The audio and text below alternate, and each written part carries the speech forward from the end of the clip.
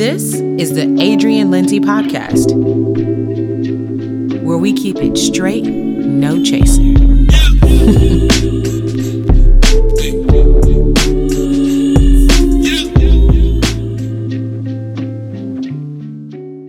Today we're going to talk about the emotional intelligence factor.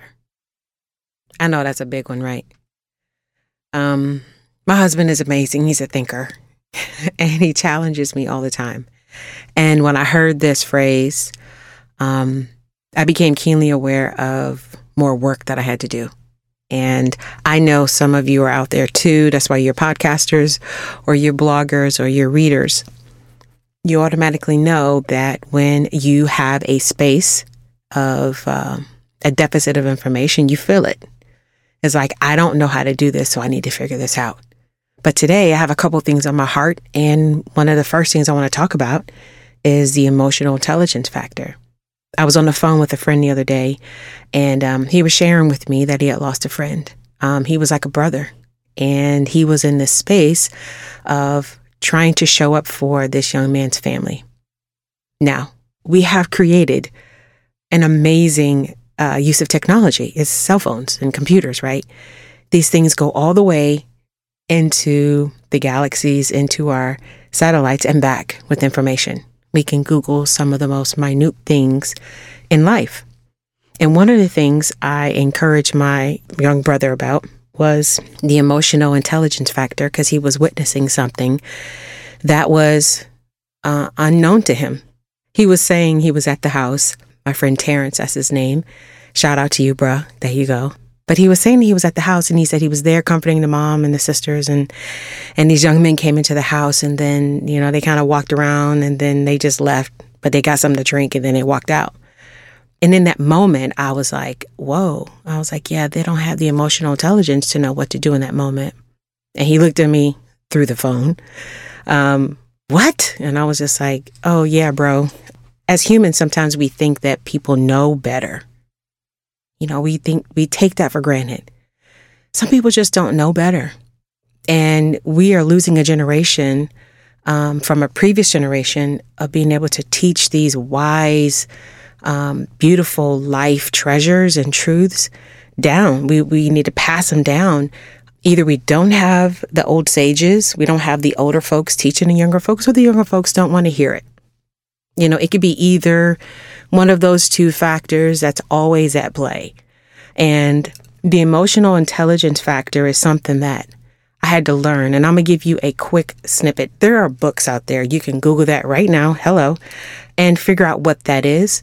But I'm going to tell you this, but I had to learn it the hard way. I didn't learn my emotional quotient until I was deep into my adult years. And I used to pull these really interesting tricks, which I didn't know they were tricks. Let me scratch that word. But what they were their experiences that I didn't have the emotional wording for. And it was every time my husband went out of town, I found myself catching an attitude. And I couldn't figure out why all of a sudden I loved him so much until the day he had to leave. And it was so weird. And this happened really early on in our marriage, like just before we had Kennedy, my firstborn. But somehow I would always find an attitude with him and pick a fight. And then it was really easy for me to tell him goodbye. Okay, see you later. Bye. And all of that was because I hadn't grown in my emotional space of being able to recognize feelings that were tied to past traumas. And so I was abandoned at 5 years old, my siblings and my mother, by our father. And in that moment, it crystallized me, first of all, to not trust men. And then two, every time my husband left, I just didn't think he was coming back.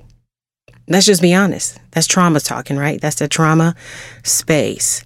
And so what I've learned to do over the years, I don't do that anymore. I learned pretty early how to, bring, I find the words to express to him what I was feeling, but it took a lot of conversations of talking when the sun was up till dark. But he sat with me in that moment. He was very patient with me. He's very loving. And he just would ask me questions, and I have to dig and try to figure it out. And we did. We found out that I had a deep fear of abandonment, and it was a real fear, but I had to re-educate my emotions about it. And so the re-education of my emotions came in handy when I had to believe what he was telling me, one, and then two, I had to stop running it up the flagpole, like, a flag on fire type situation. This is not a 911 says you're good. And so I had to re-educate and pace my patience, re-educate and pace my intelligence about it. And so what I've decided to do was share this with you all and go, the next time you have that really weird feeling of abandonment or some kind of deep wound or hurt with someone that they have no idea what they've done, you might want to go down into yourself and figure out if there is an issue, a childhood trauma that is causing you to react the wrong way. So I'll go back to my story. Terrence, he's there for his family, and he's being present. And even in his own pain, he's trying to figure out how can he show up for his friend's family. So he tells me about the young men, and my heart broke because I was like, oh, nobody told them. They could have went to the Dollar Tree and got a 99-cent condolence card and just hugged the mom and didn't have anything to say, or just rubbed her shoulder or said hi to the sisters, right? So these young men that came into this house of a deceased loved one, they didn't know what to do. And this is our generation. These are our kids that are coming up. These are the young men and the young women that will be in charge of taking care of the elderly. And we have lost the art of teaching our children empathy and knowing what to do, what emotion bag to pull out of. That's a very important lesson. So today, as we go over our life and we figure out what's our emotional quotient, how do we raise that level of exposure and understanding and empathy and grace and love, and just good-heartedness and laughter and joy. I've had some people sow into me so deeply over the last year because I lost my mom in 2020 that it made me aware of my emotional quotient even greater. And there's always room to grow emotionally in that space of trying to walk in someone else's shoes, not to be them, but to try to understand them. And that gives us grace, right? That gives us a minute and a pause and a space to connect. And sometimes no words are words in themselves. Your presence is enough. Sometimes your support is enough. Sometimes a text where you say, I'm thinking about you, sis. I'm thinking about you, bro. I pray that God covers you. I pray that you find strength. These are really, really small, inexpensive things that we can do to show someone that we are there for them. And thank you to all of you who held me up in the year of 2020 with your prayers and intercession, because I felt them. I felt the prayers of the saints.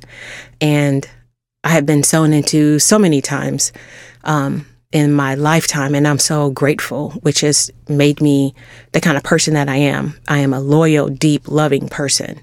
And I try to walk in that as much as I possibly can, as long as someone is allowing me to do that.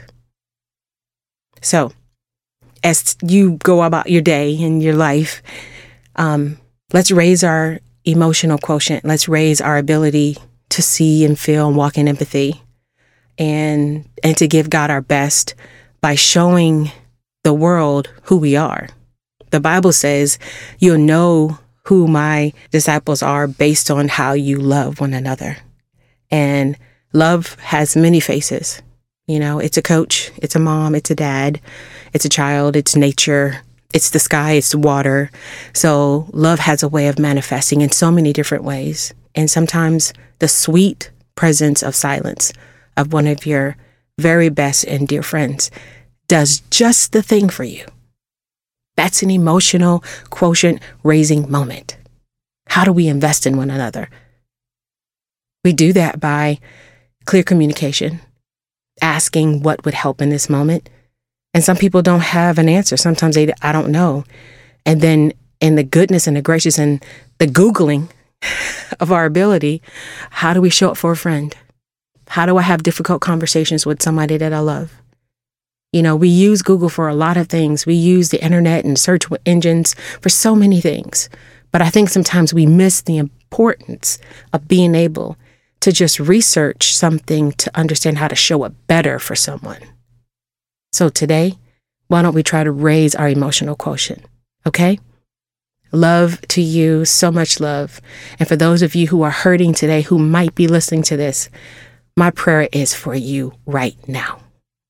That you will find someone, that God will send someone to you to hold you and to keep you until you can keep yourself.